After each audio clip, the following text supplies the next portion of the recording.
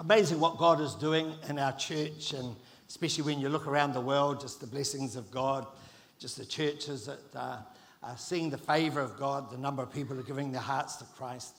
It's always a blessing to be part of that. But today, it's a subject, pride and prejudices. It's not a subject I'd choose. And Sam said, but you will preach it. I said, how can you boss me around? I'm your father. But he did. No. But it's a subject I embrace because I think as preachers, it's so easy to minister in your comfort zone. But sometimes we've got to go out our comfort zone. And really the Word of God actually teaches us that all Scripture is inspired. And we need the whole counsel of God. Sometimes we just want to measure out what we actually hear and receive. And so a subject like this is really important because in one way it does deal with some issues that you and I have got to address in life.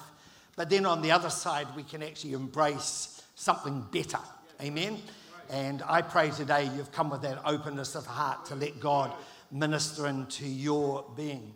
It just came to me as I was driving in, Deuteronomy, it's not going to go up on the board, but Deuteronomy chapter 8. And it just talks in Deuteronomy chapter 8, it's talking to the nation of Israel, but you and I can receive it and apply it to our life. That remember the God that you called out on in your moment of need, and he answers you, I'm paraphrasing it. But then you think you've found your success yourself, and you forget the God who actually positioned you. And I think so often in life we can be calling out on God, then we get our answer and we forget the God who answered us. And we actually move away. And I just want to, I don't know why that came into my heart, but never ever forget the God who positioned you. And, I think there are two tests in life. There's the test of pressure. So that's when we're under, we're exhausted. We've tried everything else. As a church, we're under pressure. We need a building, amen? So that's a pressure test of pressure. But then there's the test of prosperity. That's when God answers us, and it's probably the most dangerous test because it's the test when now we've got. Do we still value the one who gave us? And I pray that in your journey with Christ, never forget the girl or the boy who came into your life because you prayed diligently. Respect, honor, the job that God gave you when you start to prosper, the business that was established and now is prospering. Never, ever, ever back and say, well, I got this by my own hand. God was really not part of it. Because the moment you remove something from God, your business might seemingly still prosper, but really other things could escape you. Sometimes it can be a marriage, sometimes it can be children, sometimes we need the grace of God in all areas. Favor is not one-dimensional. Favor covers everything. And I pray that, I don't know who I'm talking to, perhaps it is prophetic, but I pray that we see that God is part of our whole life. Amen? And multidimensional.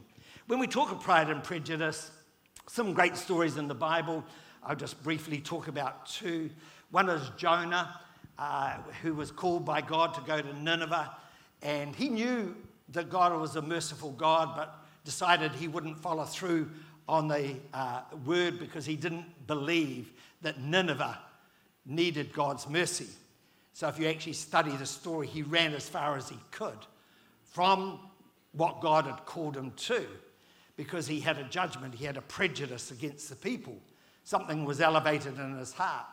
And so the story goes through, and we always talk about the whale, but really, in a way, it was bringing Jonah to a point where he needed to fulfill what God had called him to. And even when he went and preached, you will see the story that he sat under a tree because they had repented and turned to God. But still, there was something in his heart that had a prejudice towards the people that he proclaimed the gospel to. And so it's a very powerful story, and so often in life, we've got to be careful that we're not walking like that. In a way, God wants us to reach out to broken humanity.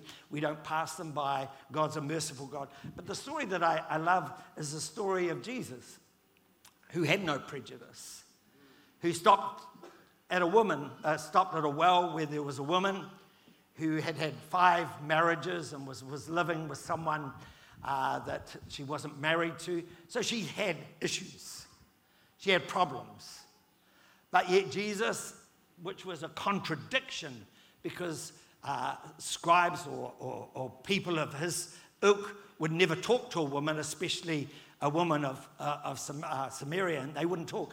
And so, but he broke past the prejudice that would have seemingly been placed on him, and he reached to a woman who had a need.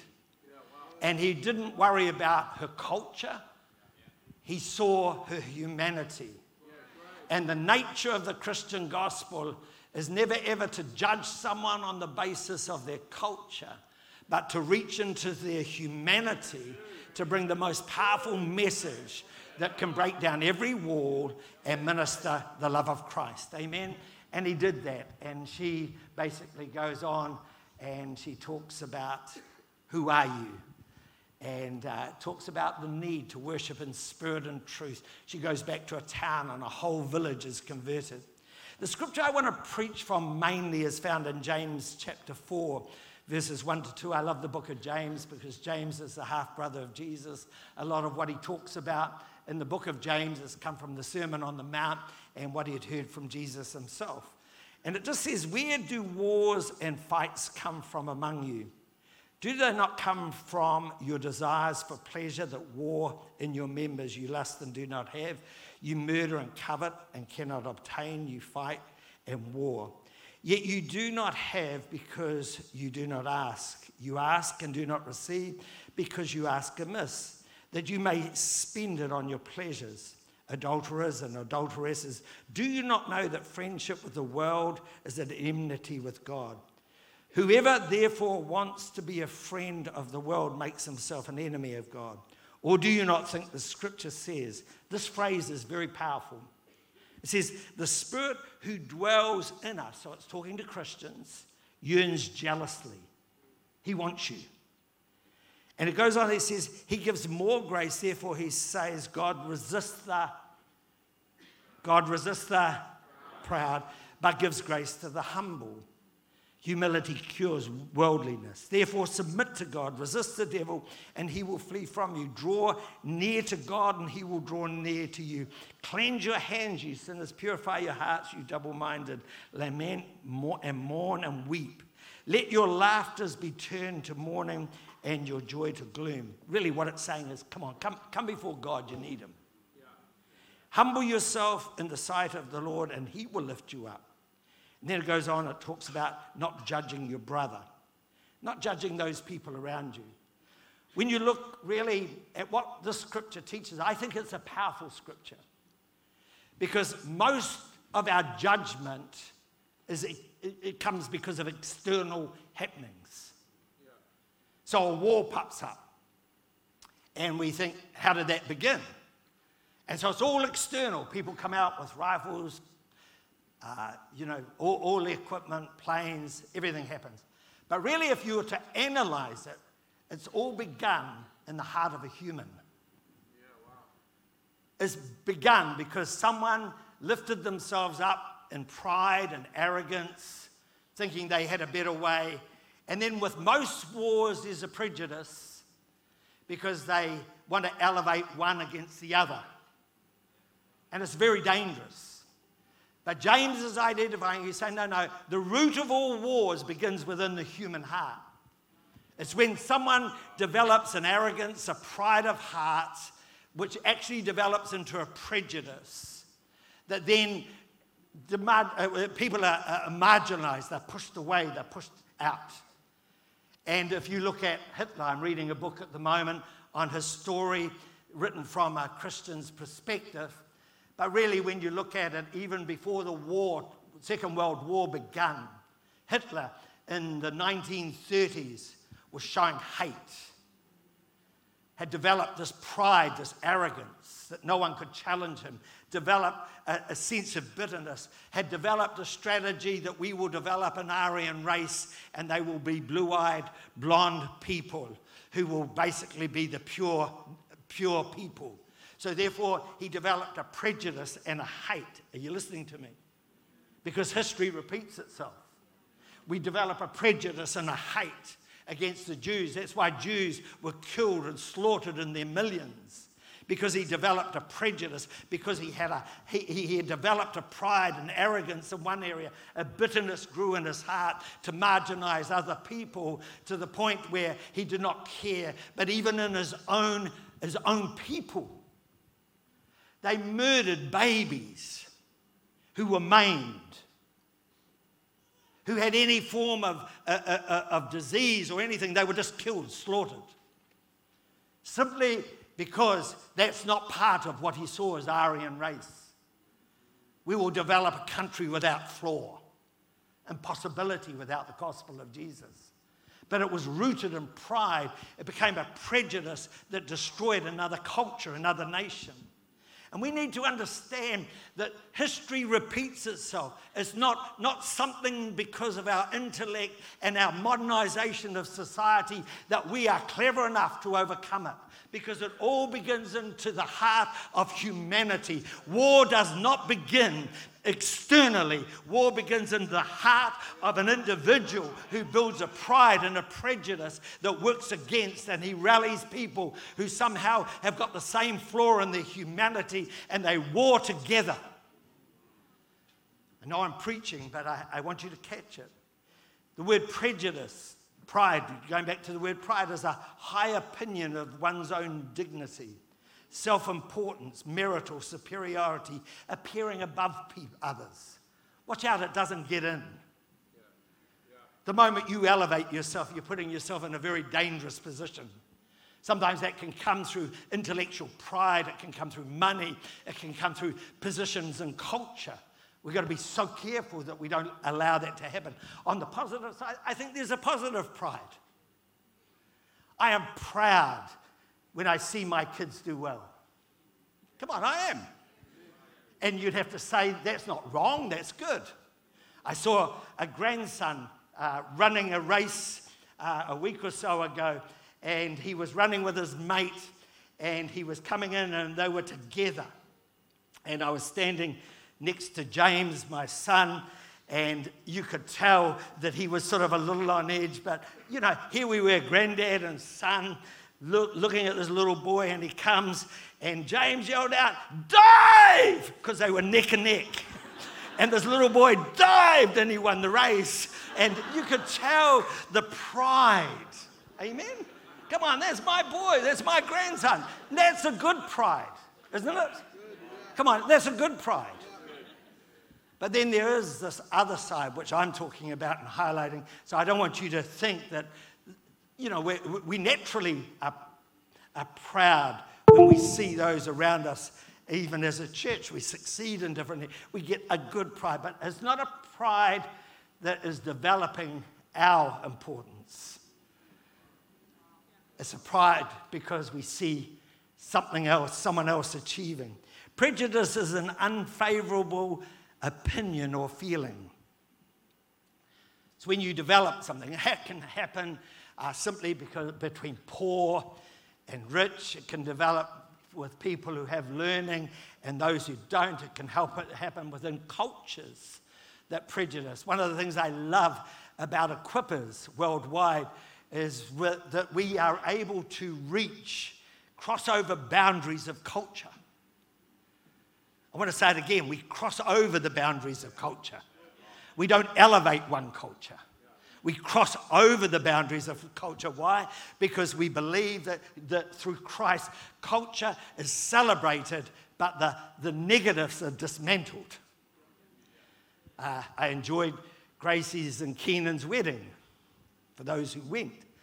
You know, Tongan, I've been to a few Tongan weddings. They celebrate in a way that is different to perhaps Helen and my European way. One's not right and the other wrong. Just they're celebrating within their culture. And most cultures celebrate in different ways. They are good things. But within every culture, there's a negative. And what we've got to do is celebrate the good, but actually deal with the negative. I had to sit down as I had my DNA done. I'm 94% British. Very boring, no colour. Just 94, probably more than you. Definitely more than Peter Prothero. 94. But yet, I'm a 5th generation New Zealander. Sam's 6th. My grandkids are 7th. So if someone says, oh, what culture you come from? I say I'm a New Zealander. Why? I don't say I'm British. Because really where I have lived and my so that culture, but yet within it, there were some negatives. So I have to deal with the negatives so that I can embrace what God has. And we've got to be very careful that we don't let the pride of our culture rob us of what really God wants to do, because really God, like Jesus, we need to sometimes cross culture to reach the broken of humanity. But when we elevate our culture, we're not able to see the people around us because we become blind. The world, I just want to give you, when the scripture talks about the world, it's a human society without God. That's what the world is. When scripture talks of the world, it's a human society. We live where people don't want God in society. That's called the world. And we've got to really, in a way, change that. Not by protest, by lifting up the standard of Jesus Christ and the gospel of Christ. The flesh is really that area in our life which grieves the Holy Spirit. And every single one, there's no one in this room that doesn't struggle with your flesh. It's a battle. It's a war. It fights. The greatest war inside is the battle between you and what God wants. And that's why we get the scripture going back to James chapter 4, where it just talks about the Spirit who dwells in us yearns jealously for us. He yearns. He wants you. Why? Because his desire for your life is far more extreme and better than you could imagine. But yet, somehow the flesh wants to magnify itself to say, no, feed me, feed me, feed me. But really, the more you feed it, the less satisfied you are. But the more you yield to the Holy Spirit, the more at peace you become, and the more you experience something of the goodness of God. And sometimes that is where pride can get in, because we just say, oh, that's me, that's who I am. No, deal with your flesh. Deal with the things in your life. Come on, don't fight. And that's, well, I'm not a perfect specimen, that's for sure. But one good thing about age is I can say to people, it works. Come on, it works. Come on, no, yield, give yourself to the Holy Spirit. Why? Because his plan for your life far exceeds anything that you could ever dream of, in Jesus' name. Our church, coming back to many cultures, and I put the statement up, and we developed this, is that we celebrate culture, but culture must always serve the mission of Christ, and not the mission of Christ serving the culture. I want to say it again. Culture must always serve the mission of Christ and not the mission of Christ serving the culture. So we will never come under a culture, because really, in the end, we're counterculture. We're here to serve the Lord Jesus Christ. Otherwise, what we do is we get prejudices coming in, where some people can feel as though they're better than others, or they're fighting a cause, which really we've got to be so careful of. Ephesians chapter 2, verses 14 to 18, it just talks about Christ. And this is why what Jesus did, he broke down the walls of separation. He breaks down the walls of division. He breaks down everything that separates humanity. Jesus broke it down. He took upon the Christ all the enmity, all the bitterness, all the hate, all the prejudice, all the pain, everything that has divided humanity on the cross of Calvary. He took it upon himself. He broke down the walls. That's why we can cross culture as a Christian. Don't be a boring Christian. It stays in its own culture. I didn't get enough amens in. Don't be a boring Christian that stays in its own culture. Cross culture. Don't just go to the people you feel comfortable with. Cross over. Because as you do, your life becomes more colorful, vibrant. You experience some of the blessings of their journey of life. And as you do, you start to take on what Jesus wants. I believe that God's really calling us as equippers, as a family. Come on, let's celebrate culture, celebrate one another.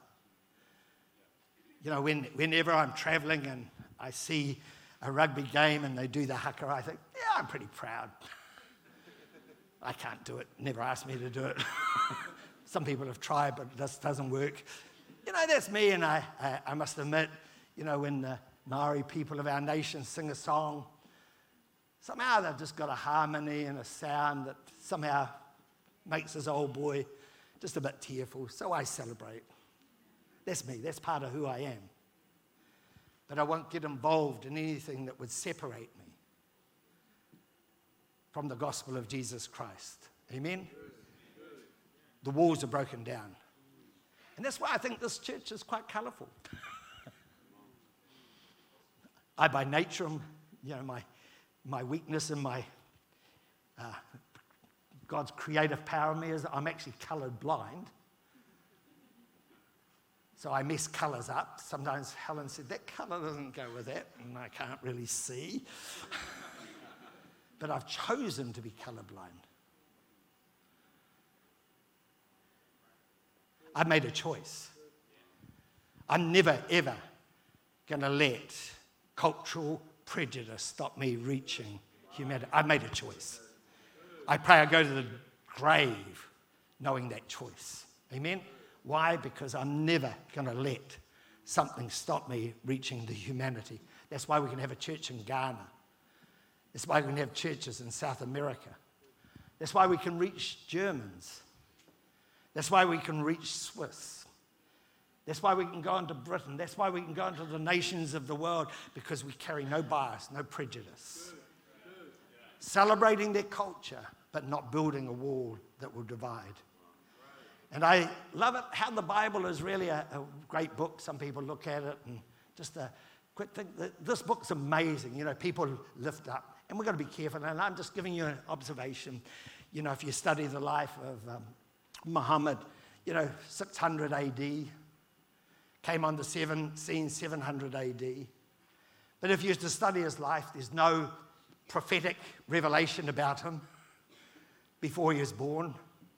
He just had a dream and he felt it was of God. And so I'm not boring you with history, but Jesus Christ was in the beginning. Genesis chapter 3 prophesies his death. You go right through every chapter, every book of the Bible, there is a prophetic direction about the Lord Jesus Christ is coming, his second coming. This book has proclaimed it as proven to be accurate. It's not only proven to be accurate historically, scientifically. Joshua commanded the earth to stop. It's been proven in history, scientifically. There is a point where the sun stopped. It's been proven. So scientifically, archaeologists are proving the Bible through their digging and finding out things as they go. Prophetically, as I said, this book is a prophetic statement. These books of the Bible would not be in here if there wasn't a prophetic accuracy about them. They're here not because of something that might happen. Many things have already happened. So it's prophetically accurate. It's truthful. Come on, it's truthful. Why do I say it's truthful? Another old-fashioned word, it's orthodox. Say orthodox. It just simply means it's accepted as a creed of life. Where does the whole thing of marriage originate from? You should come together and you should be one. Genesis. Where does truth, integrity, thou shalt not steal, murder, all those things, where do they come from? The essence is the truth. The truth has been proclaimed through the accuracy of this scripture. So it's not just a book of history. It's not just a book scientifically proven. It's not just a book prophetically. But when you live and let the truth of this word govern your humanity, it's able to give you direction. It's able to break down the things that we set up through pride and arrogance, the things in our life that we elevate. It's able to pull them down and deal with them. And it's apostolically inspired. That means the men who walked with Christ have written and scripted and agreed to the New Testament. That's why it's a powerful book. It's a powerful book. This is it's an inspired book. It's an inspired book. Come on, I'm prophesying into you. It's an inspired book of life. That's why we can encourage people to read it. It's not just a whole lot of things that have been slapped together. They've been brought together. Why? Because historically they're proven. Scientifically they're proven. Prophetically, every book has a fulfilled message. Truth. When you live by the truth of this word, things change in your life. It deals with your flesh. And apostolically inspired, the people that Jesus left with a message. Just going through, I just wanted you to understand. So why we talk about pride, why we talk about prejudices. Pride promotes prejudice. Prejudice is, if you go through, is self-centered passion. It's when our passion is gauged from the self. Self-centered passion, be careful. Another part of pride and prejudices is hatred towards people. We build up a hatred towards other parts of society. Be careful, it doesn't get into your spirit. Often people who are offended develop a hatred. And they wonder why they've got such a hatred towards people. It's because they've allowed a pride and a prejudice to get inside them to the point where they build a hatred towards one another. Never let that. The moment you have a hatred towards your brother, your sister, another culture, you're in trouble. Why? Because it will ultimately destroy you. It's powerful. We need to what? The next one is blind spots. Watch out, we don't have blind spots. I got a new car at the beginning of the year. My last car had it, but this one's better. It tells you when there's a blind spot. A light flashes. Another car's there. I like it. Why? Because I don't have to twist my neck around, even though I do have just a quick look. But you know, it's so easy to walk through life with blind spots. We can see the fault in everybody else, but we don't actually see the inadequacy in our own humanity. We don't address it. We've almost got a judgment. We're highly powered. Happen in marriages where we're so judgmental towards the other member of our relationship that we don't see our own issues. Pride, blind spots, selective hearing. Only want to hear. I guarantee there's people in this room, you've turned off to me already. Because you got selective hearing. You got selective hearing. You're zoned out. I'll just take what I want out of here. Selective hearing. You're not listening. Really, in a way, you're not bringing your heart to a point where God wants it to be. Unforgiveness. Never underestimate, can I say, never underestimate the power of unforgiveness. Never underestimate it. That's why we've got to deal with issues in marriage. Unforgiveness. The Bible, if the keyboard, I've forgotten who it was. Oh, I think it was Josh, thanks.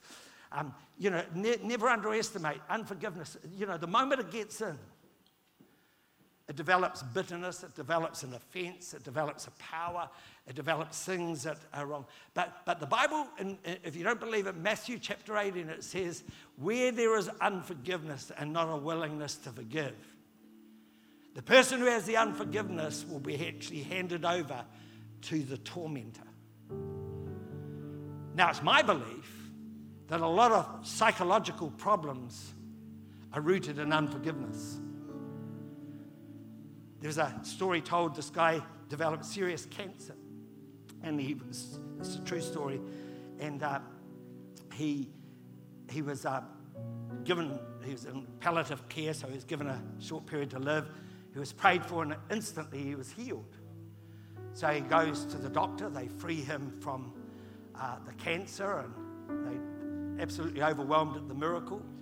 He comes home from hospital, and the second day he gets a phone call. And so his wife is listening because she's amazed that there's no conversation on his part. He's just listening.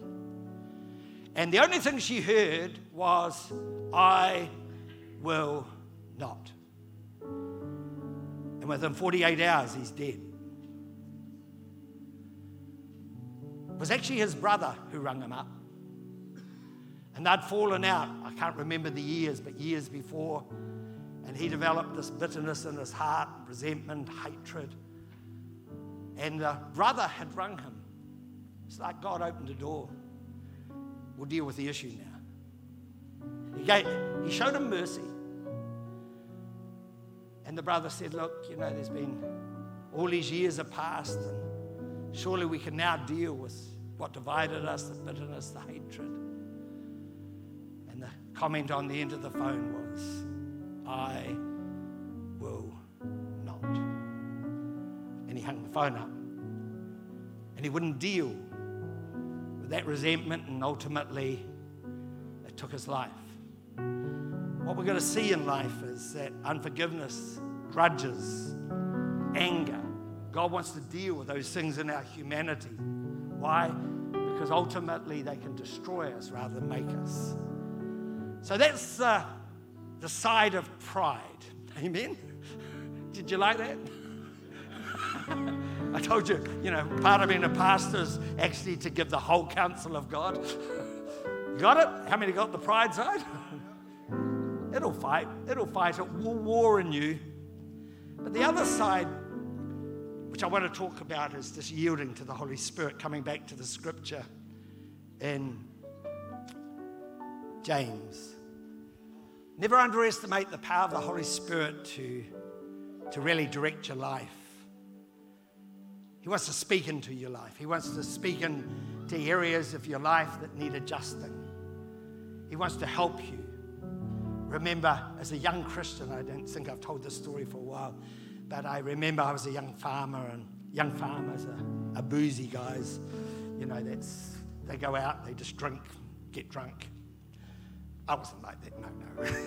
But anyhow, I become a Christian, and I went to this young farmers event, and we were there, and naturally there's drink there, and so I thought, it's all right, started drinking. And sad thing, when I preach, I can get loud under the anointing of the Holy Spirit, but when I get a little inebriated, a little drunk, I actually get loud, and so I get raucous, and I, sort of seem to be heading in that zone. So, and I don't know, to this day, I still see this.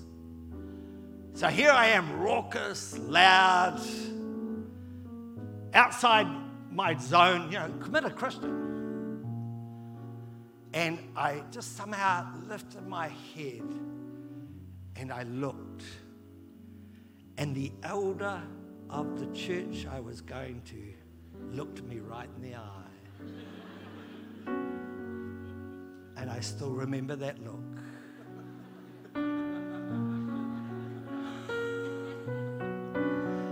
It could have been Jesus. It could have been Jesus.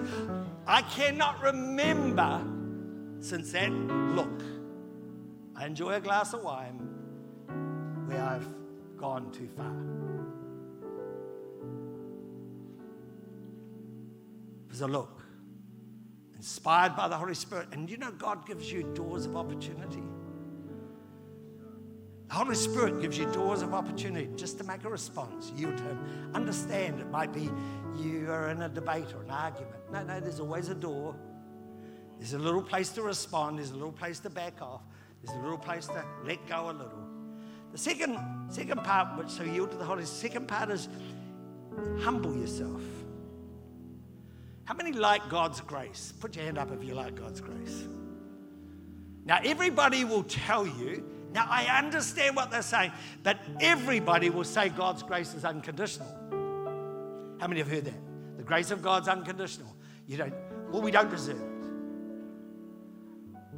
God gives us His grace even though we don't deserve it. But do you know it's conditional? The Bible teaches it. We've just read it. It says it in 2 or 3 places in the New Testament that God resists the proud but gives grace to the humble. So therefore, you analyze it. The moment pride enters in, there's a resistance happening.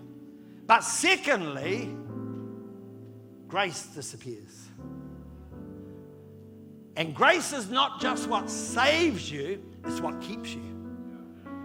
It keeps you from doing wrong. It keeps you empowered. It keeps you in God's space. That's why grace is an powerful part of our walk with Jesus. We need the grace of God. We need the grace of God. I could look in my life at the moment, 71, I could celebrate what God's done.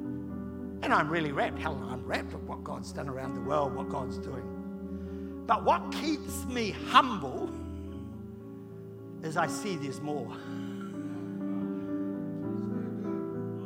I could stand and, if not careful, wow, look, don't you know what God's... No. What keeps me humble is, and Helen humble, is there's more. And the moment you entertain, you've arrived, you actually enter into a position where you no longer need grace.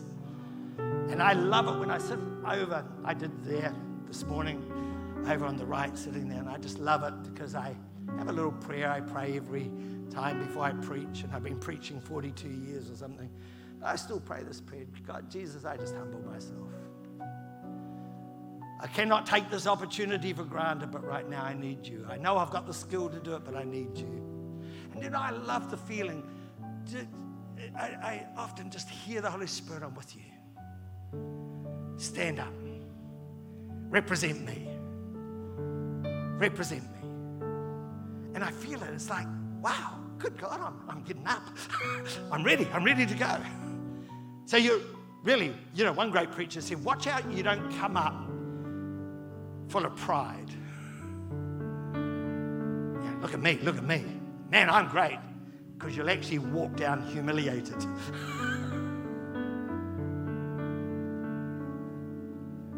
But when you walk up humbled, you'll represent God confidently, boldly, in the name of Jesus. Humility is a powerful source. It keeps us.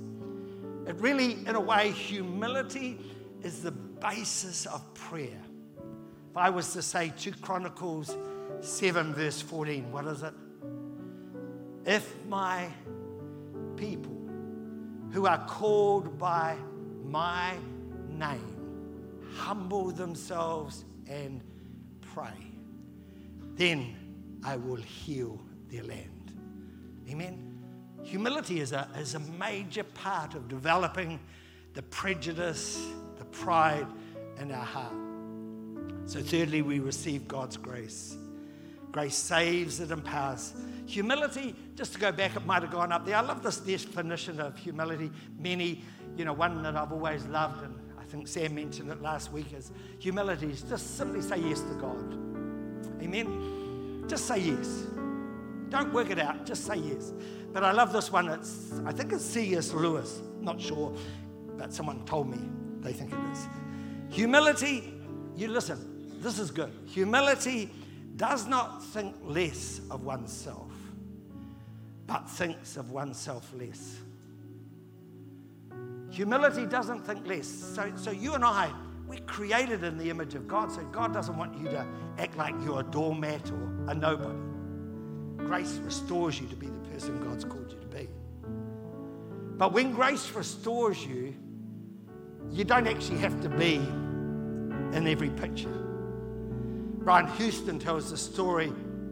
He was going through Africa, and there was a herd of elephants. I think they're called elephants herds, I think I'm right. And a herd of elephants, and he wanted a photo, so he gets out, didn't have a lot of time, got his phone, and just quickly went up, selfie, bang, hopped back in the truck, in the vehicle, and he opened it up, ready to send back to his church. And all was in the shop was Brian's big head with a grey background.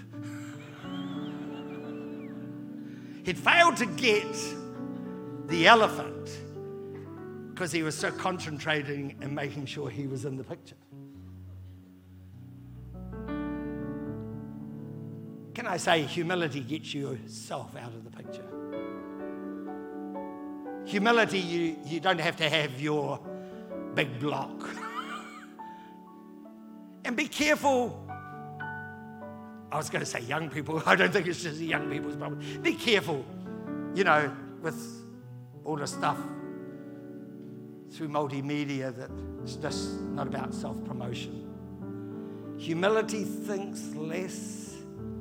doesn't think less of oneself, but thinks of oneself less.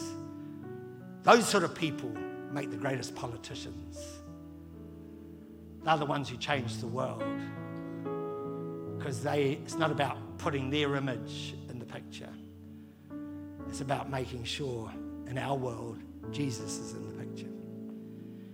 Grace, here's another statement. I love this definition. Most famous definition of grace is, as I said, is God's unmerited favor. But this is the one that I've lived my life by.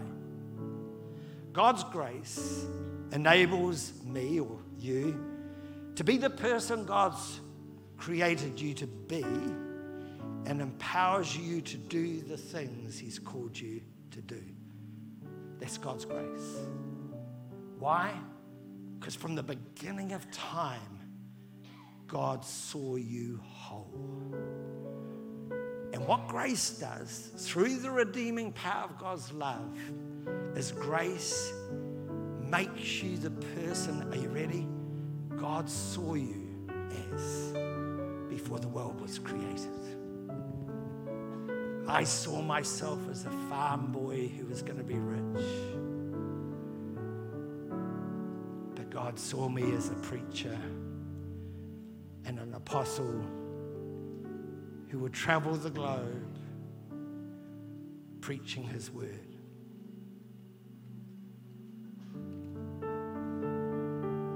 That's how God saw it. What's grace done? Grace has enabled me to become that person. Grace has enabled me, and I can receive it through humility. Pride would push me away from that. Amen? But when you let humility mark your life, how powerful it is. Fourthly, resist the devil. And there is a resistance. I love the Lord's Prayer. Just about finished, but our Father, which art in heaven, hallowed be thy name. What an amazing way to begin the day. To acknowledge the Lord of glory. Thy kingdom come. Thy will be done on earth as it is in heaven. The ability to bring heaven to earth is such a powerful, powerful force.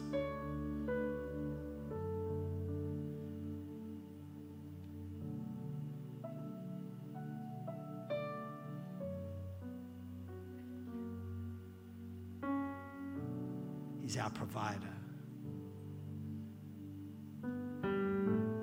He's our provider. He meets our need. Forgive us our trespasses as we forgive those who trespass against us. Keeps your heart clean from unforgiveness. God's mercy. But then it uses the word, you ready? I love praying this. I know I prayed it in the last week and I didn't do it because I was preaching, but here it is. Lead me not into temptation, but Lord Jesus, please deliver me from the evil one. For yours is the power and the glory forever and ever. Amen. Boy, we need to just be clothed with the power of God to resist just those forces that so easily and subtly come to take away from us what God's called us, or God's called us to be. Draw near to God. Draw near to God. Do you love Him? Do you love Him? Do you love Him? I detest the religious robes of Christianity and what damage they've done to humanity, and because of prejudice and hate, I detest it. No different to any other religion. But when you, in humility, draw near to God, the Bible just simply says He draws near to you. He comes in the power of His Holy Spirit, and He allows you to become the person He's called you to be. Draw near to God. Realize that wars are not just external problems that politicians can fix. The only way you can deal with wars is to deal with the root issues. And today, in the name of Jesus, I speak into this environment. I speak into every single person in this room. Holy Spirit, I ask you to come and present yourself in power. I ask you to come where there's any sneaky feeling of pride that has just allowed itself to get higher than it should. I ask you to deal with it in the name of Jesus. And I pray that every single person in this room would begin to value the strength of humility of heart that gives every one of us the ability to go to another and say, look, I'm sorry I stuffed it up. I remove my judgment. Gives us the ability to go to people who are struggling. Even though they mightn't be our culture, they mightn't be in our oak, they mightn't be in our world, but we can cross over and we can reach into the heart of broken humanity. We can show that Jesus is the answer. He's the way.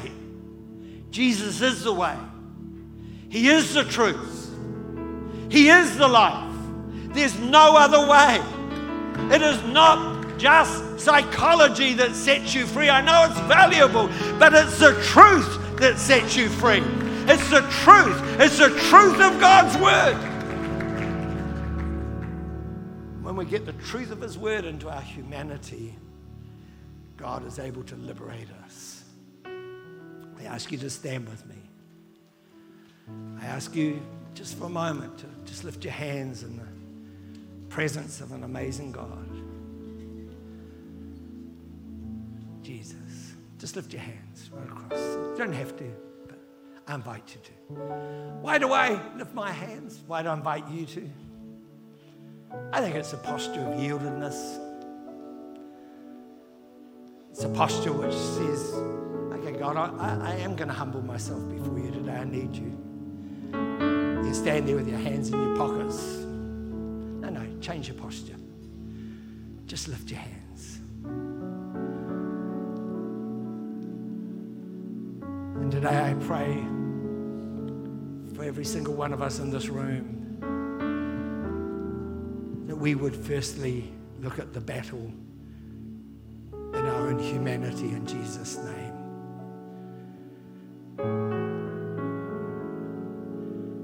We stop pointing the finger at another, because we know when we put Jesus into our world, He puts up that white peace flag on the outside and says, the walls are broken down. I'm free to talk. And I ask you to do that, Jesus. Father, I pray that you would deal with any prejudice that has been built up, sometimes through life, sometimes through education. And today, in the name of Jesus, bring a humility of heart that allows us to go beyond. Here's an anointing now. There's the anointing. Just receive in the name of Jesus. Just pray this prayer with me, Lord Jesus. Help me to hear your Holy Spirit. I know he just wants to be so much part of my life. And from this day forward, I want to make room for him, that Jesus be glorified.